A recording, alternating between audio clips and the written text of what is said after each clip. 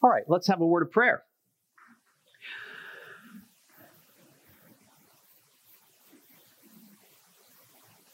Father, we pause amidst all the busyness of life, and we pause in a moment of silence and contemplation, a moment of offering ourselves before you, because we know that even when we're not paying attention, that you are, and we know that you're always here.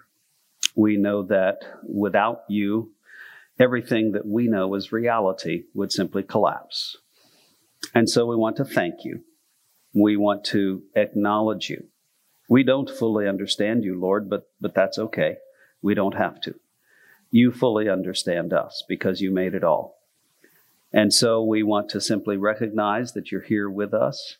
And we want to thank you for giving us this life, for giving us your word in Scripture and in Jesus and in your Spirit that is with us, for giving us yourself so that we can know these deep truths and be strengthened and encouraged by them to live today. Thank you for all that. Through the Savior Jesus we pray. Amen. Okay, friends, this is our last week of focusing on the scriptural image of light. We will have had 9 weeks of studying that particular idea, that particular thought from lots of different perspectives. Next week, we will come back to our walk through the Apostles' Creed. If you remember last fall, we started walking through the Creed and looking at the different theological affirmations there and trying to put all that together. And then I decided it would be good for us to have a break from that, so to speak, and focus on the light issue. And then, not an issue, the light theme, if you will. And then we'll come back to the Creed, and we will finish the Creed then on Easter. You notice I didn't say Easter Sunday because I don't believe in the Department of Redundancy department. At any rate, we'll finish on Easter. So light is a fascinating theme. As we traveled through Syria, lots of folks were talking about light. Because there has been so much darkness, such profound darkness there, and still is. And so I come back to this conversation about light. In fact, I had the chance to preach 3 times while I was there. One of them I knew was coming. The other 2 I didn't, until we walked into a worship service in a church, and the host pastor would say, "Why don't you preach?" Okay, here we go. So they heard some of the stuff that you've already heard from me in a different context, of course. At any rate, thinking about this theme of light, the image of light, I'm impressed by how many times that word appears in Scripture and how much it just continues to speak to us. In a way, we could talk about light from here until the cows come home, and we would be well served. But I want to look at 2 passages today, both that mention this theme of light, this idea of light, and that will be our way of kind of closing off this particular study for a while. Let's look at 2 Samuel chapter 23, verses 1 through 4, and then we'll look at Matthew 17, verses 1 to 13. Before I read 2 Samuel, though, let me talk for just a minute about Samuel. We don't often do a lot of study of 1 and 2 Samuel. They are long books. They are history books. They are theological history books, history told with a theological purpose in mind. So let me tell you just a little bit about Samuel so we kind of get in our heads what it is that we're reading and the context of that before we read. First of all, the primary reason that we have 1 Samuel and 2 Samuel is because if you wrote the whole thing on one scroll, it would be too big and heavy to carry around. That's the simple fact.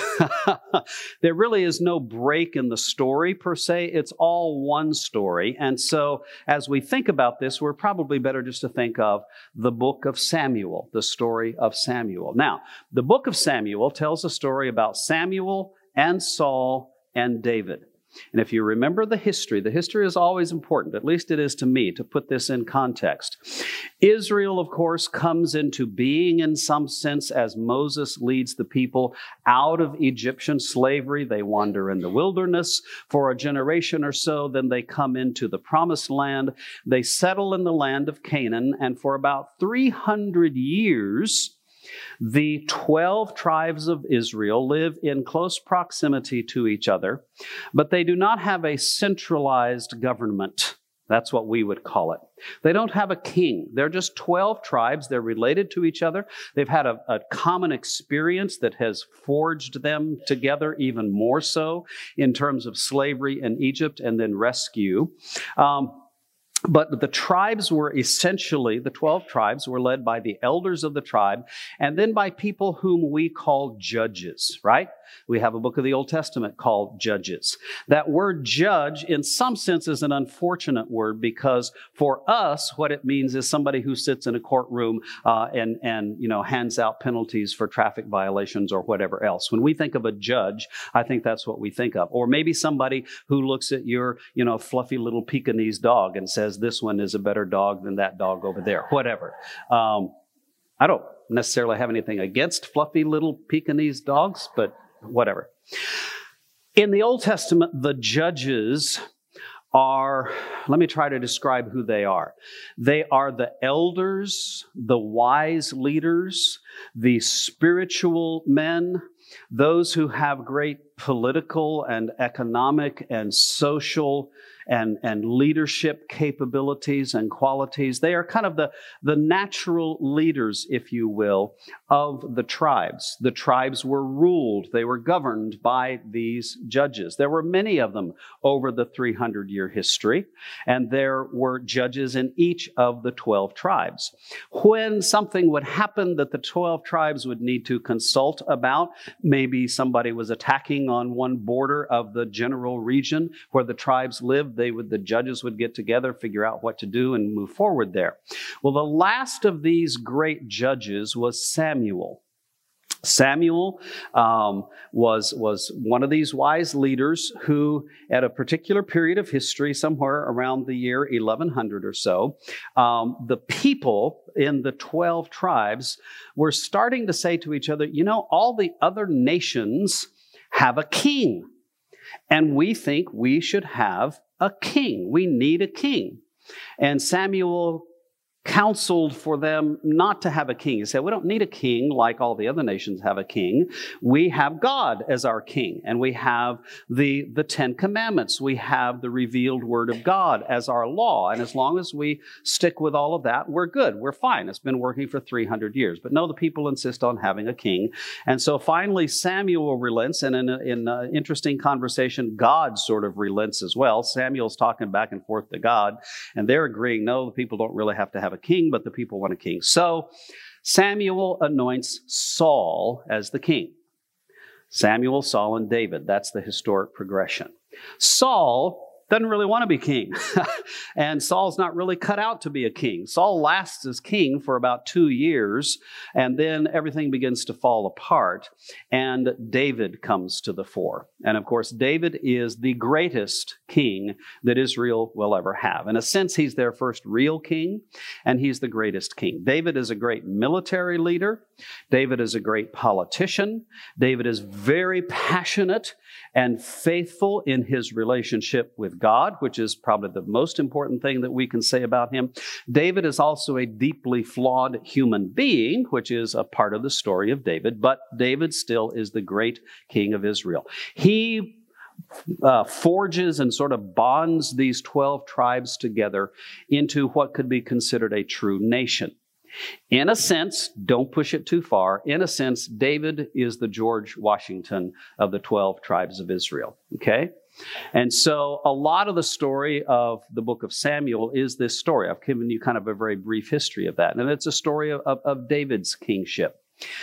The passage we're going to read is a very interesting passage. Typically in histories that are written of ancient figures, not just biblical figures, but in other cultures and other religions, other nations. In histories written about those figures, you'll have a lot of facts and figures. You know, they fought so-and-so, they did such and whatnot. But every once in a while in those histories, you will have some reflection, if you will. You'll have a word of praise or a word of summary about who this great leader is and where they came from and what they're all about. And the passage that we're going to read today is the beginning of a discussion, not of all the events of David's life, but more discussion about who is David? What is David all about as this great leader? Now, of course, leaders are important to us, right?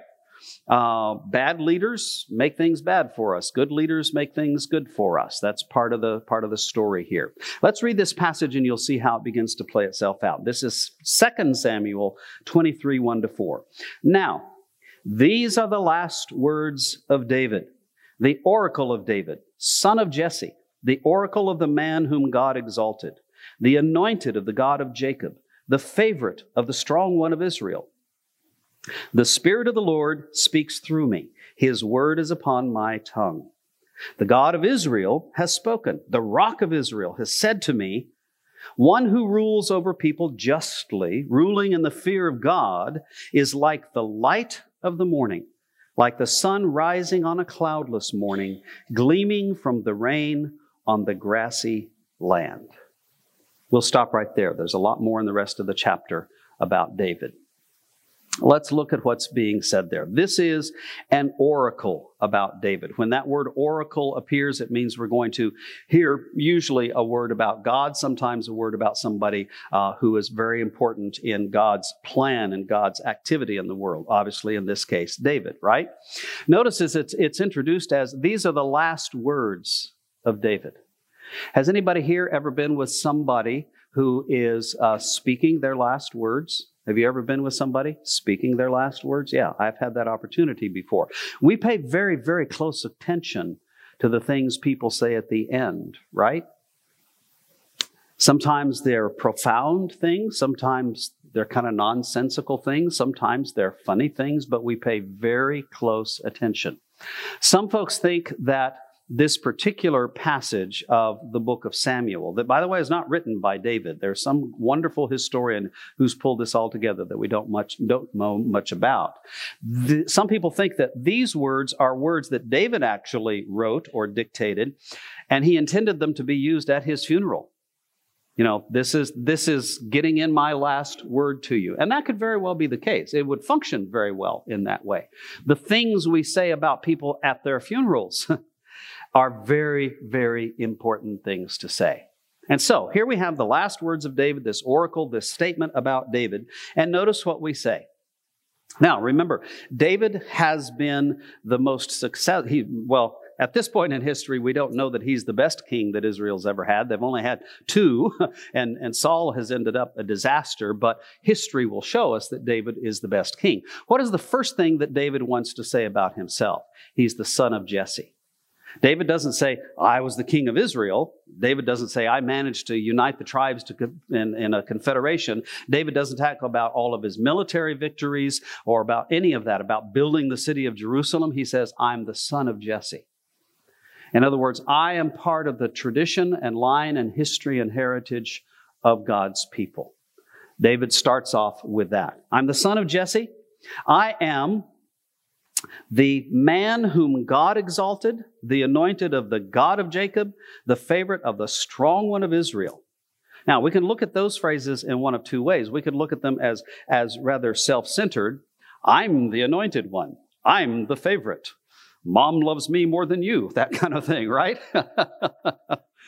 Or we can look at really where the emphasis is and notice that God is mentioned 3 times here. God is the one who exalts David. God is the one who anoints David. God is the one who makes David into who David is. David is pointing towards God and saying, whatever greatness there has been in my life is not about me so much as it is about God. And so that's the second thing David wants us to know. I'm the son of Jesse. I'm a human being. I'm one of the people of Israel. And I am in a special place, a special position, if you will, because of what God has done. And then look at verse 2. The Spirit of the Lord speaks through me. His word is on my tongue. His word is on my tongue. Have any of you ever known someone who would say, God has given me this word to say? Right? We know people like that, right? And in a sense, all of us could be people. Has God ever given you a word for someone? A message maybe just for one friend, maybe for a child, maybe for a spouse. God wants me to say this to you. Well, David here says, the Spirit of the Lord is with me. That's a pretty powerful statement. I'll let you in on a little secret. One of the reasons that I sometimes have been successful recruiting people to do things is because usually what I do is walk into them and I say, Amy, God and I were talking today and He has a plan for your life and I'm going to tell you what it is. Uh-oh. Now, if Amy actually believes that's happened, she's going to pay attention. Right? Of course, we laugh about that, but there is truth in this, isn't there? I've had lots of people say to me before, God has given me this word. And depending on who the person is and the history I have with them and all that sort of thing, there are times I've paid very, very, very close attention because I actually believe God was speaking to them and God was saying something to them that was meant to be heard by me. So let's talk about David now as the one whom God speaks through. What an incredibly important and powerful role. This is who David is, okay? Now, the God of Israel has spoken. The Rock of Israel has said to me. When E.F. Hutton talks, people listen. Remember those commercials? Right? Right there, we want to pay attention. If we do actually believe that David is someone touched by God, that God is specially present in some sense in David's life, and David says, this is what God says, we're going to pay attention, right? What does God say? What does God say then? That's essentially what we want to focus on. Look at the first thing God says. One who rules over people justly, ruling in the fear of God, is like the light of morning, like the sun rising on a cloudless morning, gleaming from the rain on the grassy land. Let's dwell with that image just for a second. When we were in Syria, we were staying in a little mountain town, and we had one of the biggest thunder, lightning, rain, hailstorms I have ever been in. And I've been in some big ones in the mountains of the West, especially when you're high up. You're in some big storms, right? I love huge storms, except when the water starts pouring into my bedroom as it did. But that's another story, right? There is nothing more beautiful than an amazingly huge, powerful storm, except perhaps the morning after the storm. You know what we're talking about? Everything is washed clean. The storm is over. The sun is out. You've survived the storm. What a beautiful image that is, right? The light that's coming through. Now, hold that image, and what does God say is light for us? One who rules justly according to the fear of the Lord. Let's talk for just a second. Let me get you thinking in this way. Can you think of a circumstance, not in modern history? I'm not going to get us into a political conversation about today. But let's talk about political conversations. Let's go back at least 50 years, okay? Think of a time in history when the leaders, however you want to define leaders, did not fear God and did not lead in God's justice and righteousness. Mention a period of history. Mention a person. Mention a situation. Can you think of anyone? Hitler. Mussolini, Stalin. Go further back, can you? Henry VIII.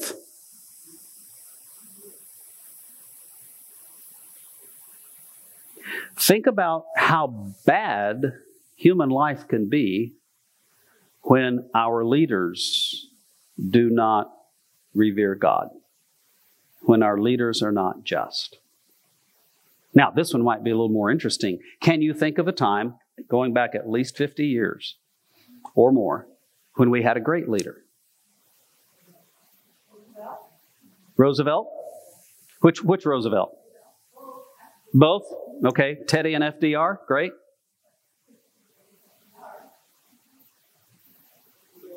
Yep. Who else? Lincoln. Eisenhower. George Washington. Reagan? No, he doesn't fit. He's less than 50 years. Man. Jefferson. Yeah. That's right. Kennedy's more than 50 years, isn't he? Good golly, I'm old. Everybody here remember where you were when Kennedy got shot? Was anybody not here when Kennedy got shot? Yeah. It's okay. We still love you. Yeah. Yeah. Think about how good it can be. Think about how bad it can be. That's what we're talking about with David. In David's, in some sense, self-reflection about who I am and what the importance, the impact of my life has been, David's thinking, but he's also expressing God's word. What's the thing that this person who is inspired by God says? He wants to talk about leadership. Wants to talk about what makes a difference in the world for good. And it is the one who reveres God. The one who rules justly. That word justice is super important. I talked a little bit about it on Sunday. Maybe I'll talk about it more this Sunday again. That word justice in the Old Testament is a huge, huge word, and it's not just about how we think of justice. If you think of a judge and justice, you get all involved with the court system and getting your summons to appear for jury duty and all that kind of stuff. The word justice in the Old Testament is a much bigger word. Justice wants to talk about when everything is the way it is meant to be, right? Justice happens, justice exists as far as the Old Testament is concerned when people are following God, when people are following the Ten Commandments, when people are doing life as life is meant to be. That's justice. So, a good leader is one who brings justice into the world. One who makes things happen the way they're supposed to, who puts things together the way they're supposed to. These are huge concepts, huge questions, huge biblical ideas for us that are more than just ideas. They actually impact our lives every day. Is there anybody here not from the United States of America or Britain or one of the former British colonies? Okay, yes. Where are you from? Mexico, of course. Of course. Right? We have folks in this church from Hungary, Czechoslovakia, Poland. We have folks in this church who grew up in communist families on the other, what we would call the other side of the Iron Curtain.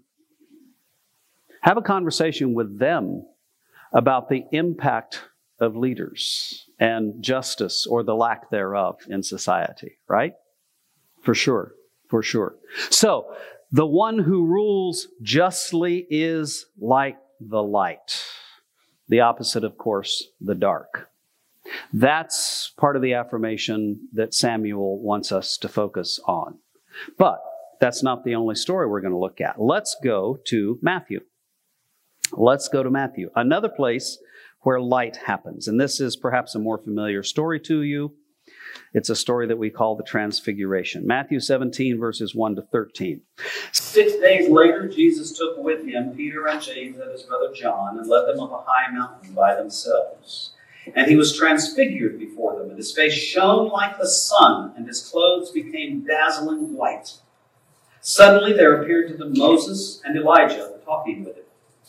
Then Peter said to Jesus, "Lord, it's good for us to be here. If you wish, I will make 3 dwellings here, one for you, one for Moses, and one for Elijah." While he was still speaking, Peter was still speaking, suddenly a bright cloud overshadowed them, and from the cloud a voice said, "This is my Son, the beloved. With him I am well pleased. Listen to him." When the disciples heard this, they fell to the ground and were overcome by fear. But Jesus came and touched them, saying, "Get up and do not be afraid." And when they looked up, they saw no one except Jesus himself alone. As they were coming down the mountain, Jesus ordered them, "Tell no one about the vision until after the Son of Man has been raised from the dead." And the disciples asked him, "Why then do the scribes say that Elijah must come first?" He replied, "Elijah is indeed coming and will restore all things. But I tell you that Elijah has already come, and they did not recognize him, but they did to him whatever they pleased. So also the Son of Man is about to suffer at their hands." Then the disciples understood that he was speaking to them about John the Baptist. We'll stop the story there. Familiar story to most folks here? This Sunday, actually, coming up, works out well. Is Transfiguration Sunday. The church liturgically wants to remember this story. Some interesting things are going on here. 6 days later. 6 days is an important period in the biblical way of thinking about things, right? God worked for 6 days to make the whole creation, and then on the seventh day he rested. We're often told that 6 days happens and then something big is going to happen. Many other instances in Scripture, I've got a couple of the references cited there for you in your notes. Okay, 6 days, and Jesus goes up the mountain. Anytime a mountain appears in Scripture, pay close attention. Big things happen on mountains, right? Charlton Heston goes up the mountain and comes back with the 10 Commandments, right? Jesus goes up the side of the mountain and preaches the Sermon on the Mount. Lots of important things happen on mountain. Have you ever had an important mountaintop experience? You've heard that phrase before, right? Lots of important things happen. The mountains are closer to God. The mountains are where ancient societies built their temples and their shrines because they were closer to heaven. Interesting idea, says something to us. Jesus goes up the mountain. So 6 days, they're going up the mountain. We know something big is coming, right?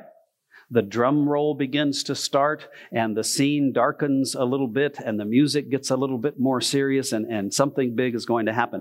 Jesus takes with him 3 of the 12 disciples, Peter and James and John. They are, in a sense, the inner circle of that group of 12, right?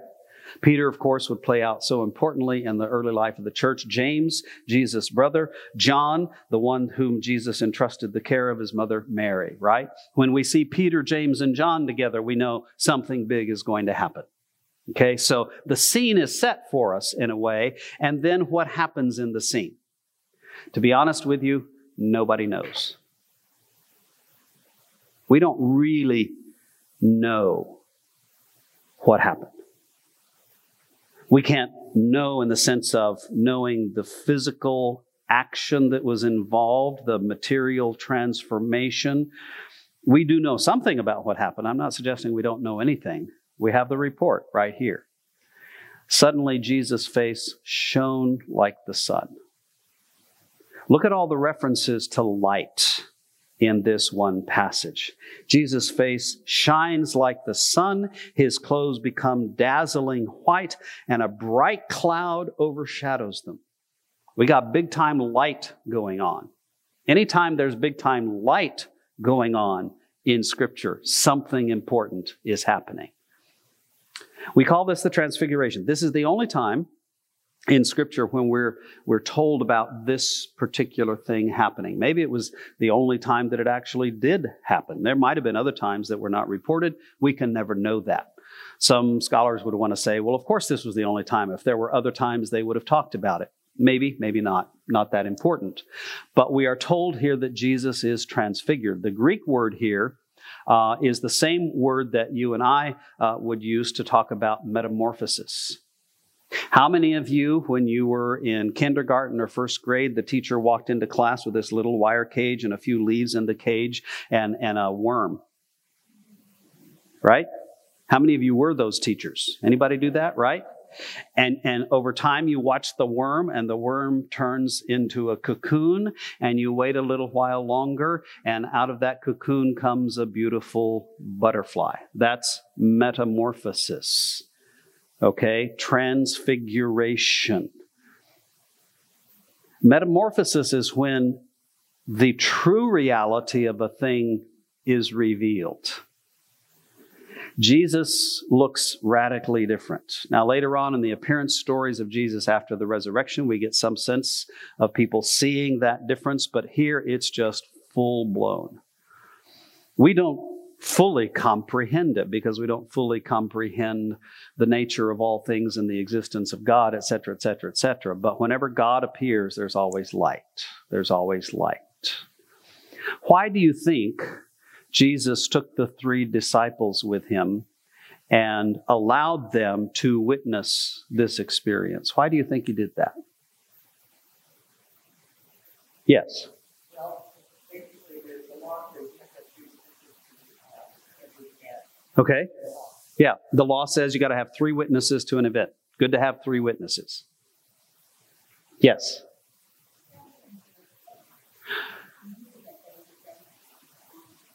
Yes.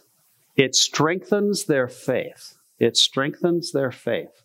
That's probably the most important thing that we're talking about here. Most of the story of Matthew is about, Jesus being born and all of Jesus' teaching and preaching. And then Matthew is going to go into a long conversation about the disastrous end of Jesus' life. There's no other way to look at it, right? This popular, charismatic preacher upon whom so many people are laying their hopes ends up being arrested, tried, convicted, executed. Jesus, we believe, reveals himself for who he actually is to 3 people who are the leaders of the leaders, so that they can know in some deeply convicting kind of way who Jesus is, because they're getting ready to go into deep, deep trouble. Deep, deep trouble. Has that ever happened with you? Has Jesus ever revealed himself to you in the midst of your deepest trouble?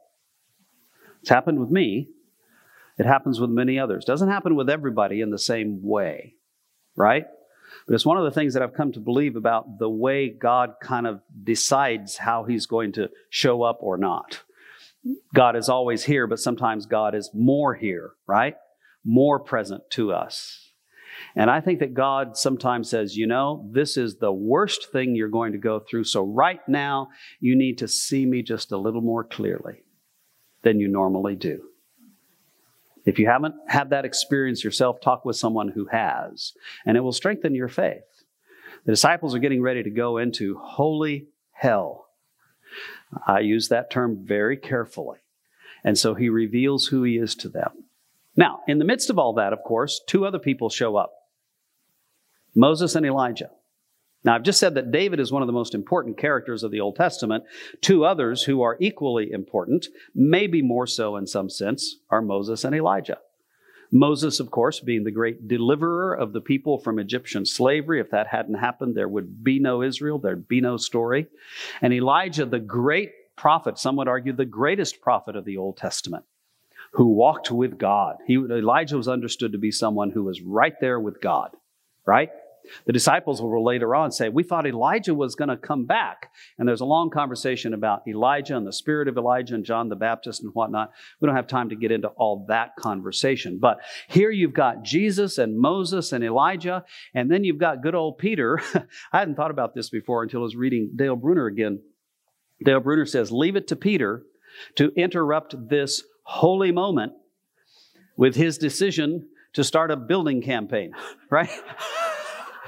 Let's build 3 booths. Let's build 3 little churches right here. Wow, this is cool. Let's build something, whatever. Peter's fascinated. Peter never thinks. Peter just does, right? And Jesus said, no. That's not what this is about, right? Now, Moses and Elijah show up. And what does that say about Jesus? What does that say about Jesus if Moses and Elijah are there? What would that say to you? right? Here's this person, let's say you're a first century Jew, okay?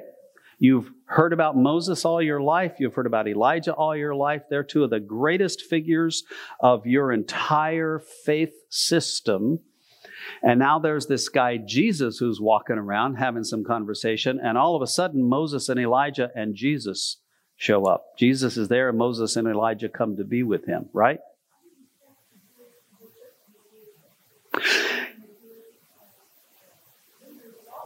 Yes, there's huge respect for the Jewish tradition and history.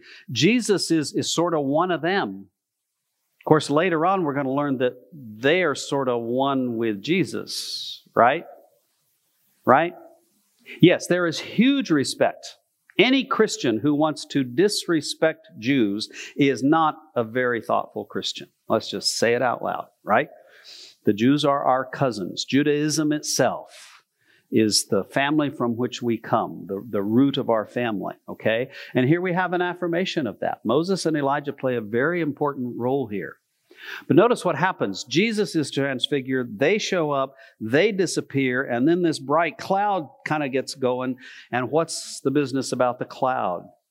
The voice of God speaks. Remember the other place where the cloud shows up, or the voice of God speaks? In the baptism of Jesus, right?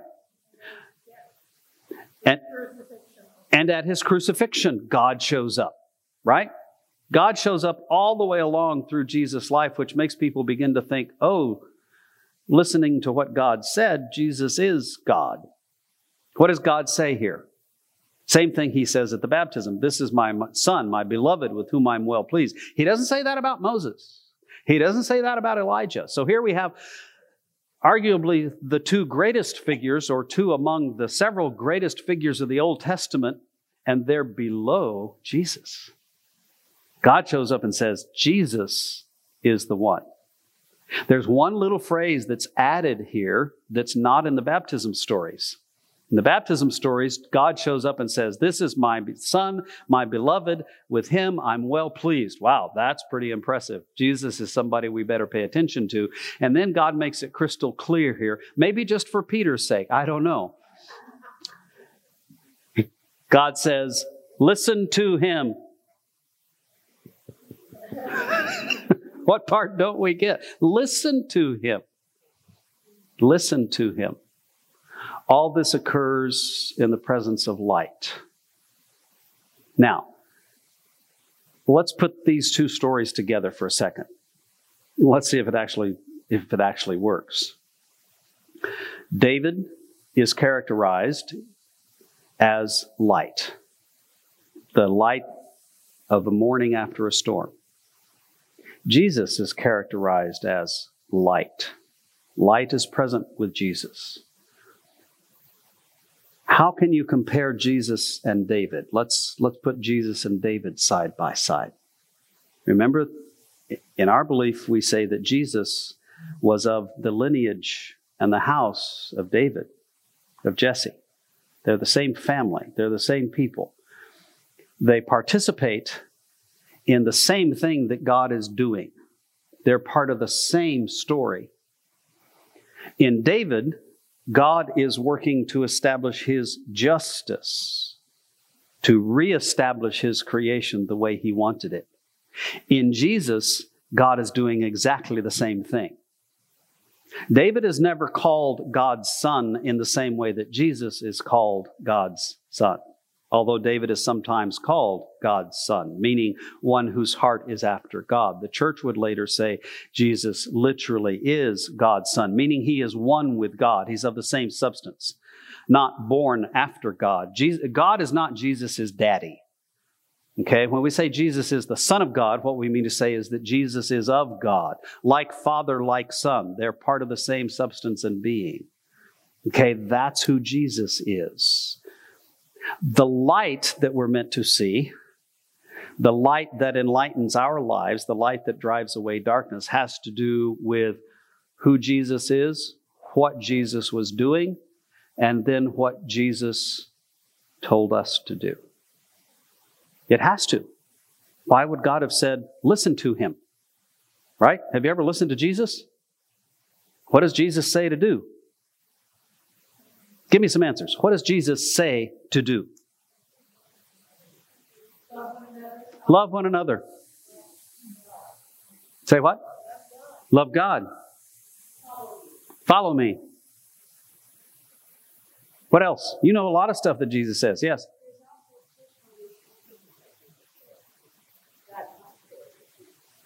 Yeah, there's a personal response involved. Okay? I was going to say this is not rocket science. It's not rocket science. This is spiritual science. God literally speaks in the person and words of Jesus. Jesus says something to you. He says lots of things to you and to me. Things like, when did you see me naked or hungry or imprisoned? Right? When did you do what I told you to do? When you did to one of them. It's pretty simple. It's not unintelligible. People will say, I don't understand what the Bible says, or I don't think we can know what God wants. I understand what they mean by all of that, but folks, it's very simple. There's Jesus. There's the light. When the light appears, you can see things, can't you? Right? When the light's there, you can see it. Jesus is the light. David is the light. Okay? Jesus, of course, more so than David. David is a precursor, a prefigurer of Jesus. And it's simply revealed to us there. Listen to Jesus. Do what Jesus says. We can have arguments sometimes about what would Jesus do, right? What is the Jesus thing in this situation? It's not always the easiest thing to implement, but still we have it right there. Jesus, Jesus, Jesus. What do you think about all this? If Jesus is the light of God come into the world, then what are you going to do with Jesus? Listen to him. Reflect him. Be his hands and feet. Right? How many of you wake up in the morning thinking, today I'm going to be the hands and feet of Jesus and reflect the light of Jesus, and I'm going to listen to Jesus? What's the first thing most of you think about? What do you think about when you wake up in the morning? It's time to get up? Yeah, thank God I'm still here, right? Yeah, I sniff and say, oh, good, Helen remembered to make the coffee.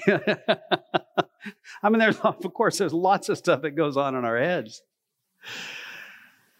This event of the transfiguration is a pivotal event. Okay, Jesus will be revealed in many other ways, sometimes in rather veiled fashion, sometimes in very overt fashion. You can't get more overt than in the resurrection. But this is like a pre-resurrection appearance, isn't it? Isn't it? I think we forget sometimes that before the suffering and the death, Jesus revealed himself to these men. Okay? Jesus has done that since then with lots of folks. If you read what I call spiritual literature, spiritual history, you'll find many people throughout history who write of an experience of the presence of God as dazzling, blinding, truth-revealing, life-giving light. Has that happened with some of you here? I know it's happened with some folks in this congregation. It happens lots of other ways. What are you going to do with Jesus? You're going to follow him? You're going to listen to him? You're going to pay attention to him? Are you going to trust him? Do you know anybody else who's been transfigured? Nope, you don't. So why would you listen to anybody else? And yet, how many times do we listen to this person or that person or whatever? Fascinating. Thoughts, questions? What's rolling around in your heads?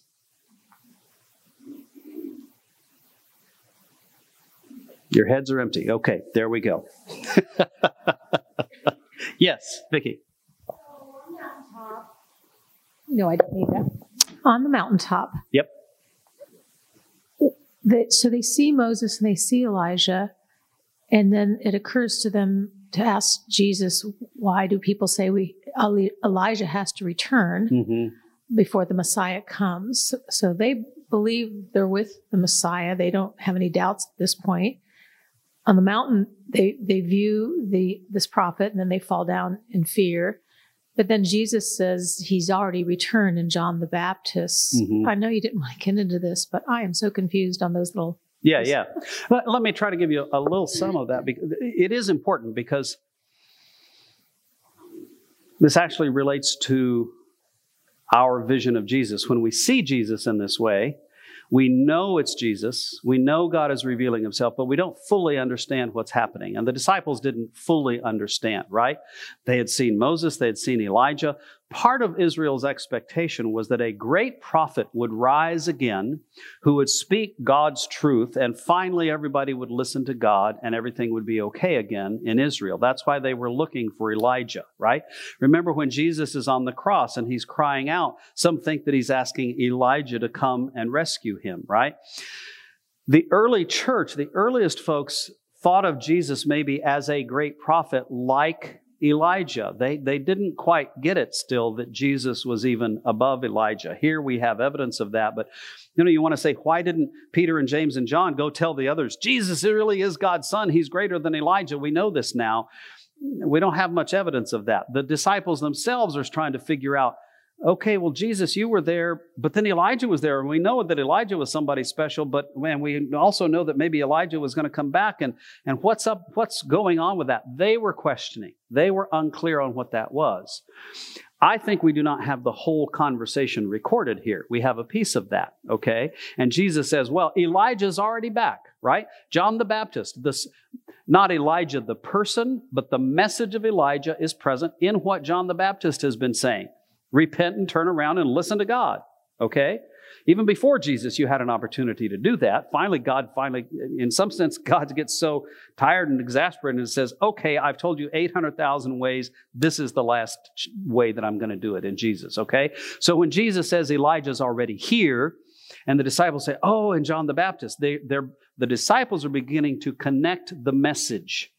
Elijah had the message. John the Baptist had the message. Now Jesus has the message, but Jesus is going to enact the message. Jesus is going to make what God wants to do in the world actually happen in himself. That's part of what we say happens in Jesus' sacrificial death on the cross and then his resurrection from the grave. Does that help make more sense out of it to you? You got to kind of fill in some of those blanks and understand the confusion in the disciples' minds. They were still... they had this glimpse. They knew, but they weren't quite sure yet. Okay? It was only until after the resurrection that they're finally sure. And even then, some like Thomas, I think, right? And that's the way it is with us spiritually.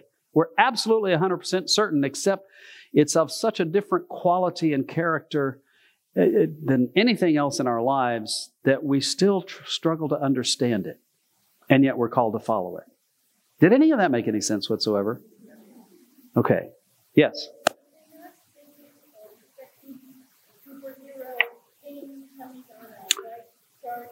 Yeah, were they not? Yeah.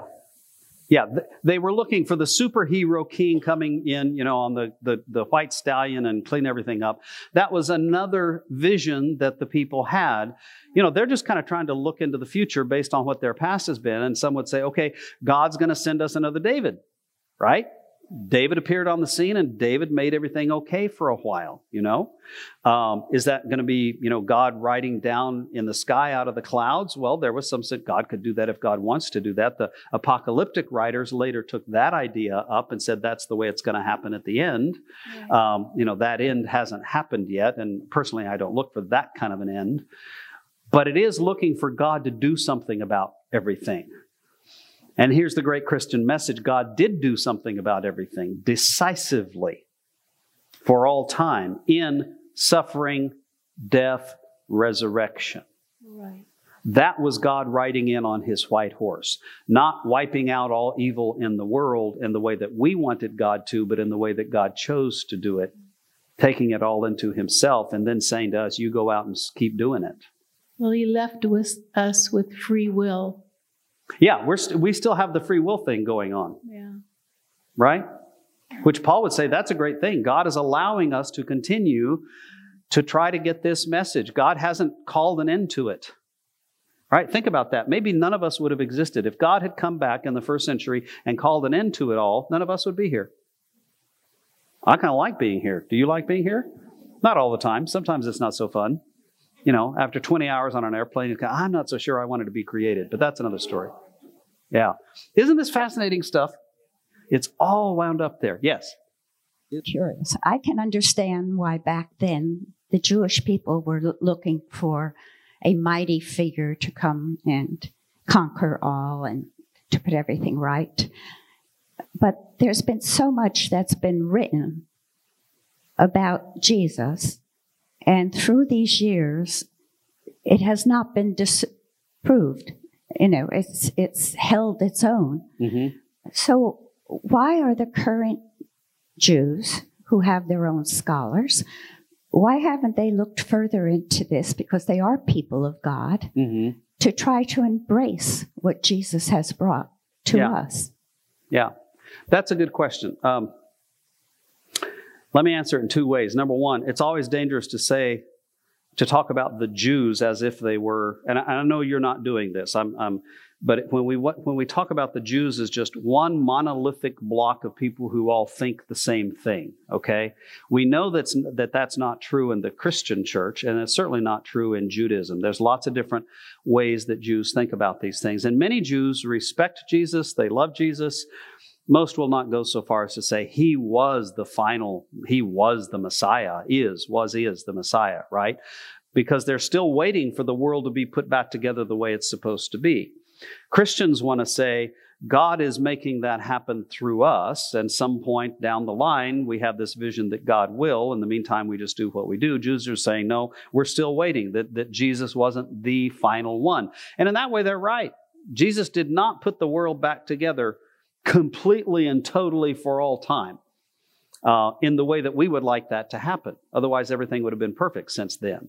And so I think serious Jews, okay, when I say serious, I mean the ones who really think about it and study it, have a good point in saying it wasn't Jesus. It is a matter of faith when we say that, yes, that's what God was doing. And it was Jesus. And it still is Jesus, okay? Most Jews that I know are like most Christians that I know, and they really don't think very deeply about these things. They really don't. Most people who call themselves Christian that I encounter haven't been to church in 6 months, and they've never sat seriously in a Bible study since they were 8 years old doing flannel graphs and coloring pictures of Moses leading the people through the Red Sea. That's the extent of their knowledge. And that's sad. I don't mean to poke fun at that. I mean to lament that. When you begin to think more deeply about it and study more deeply, and I know I'm preaching to the choir because you guys are sitting in here listening to me go on and on and on. You're trying to figure this out like I am.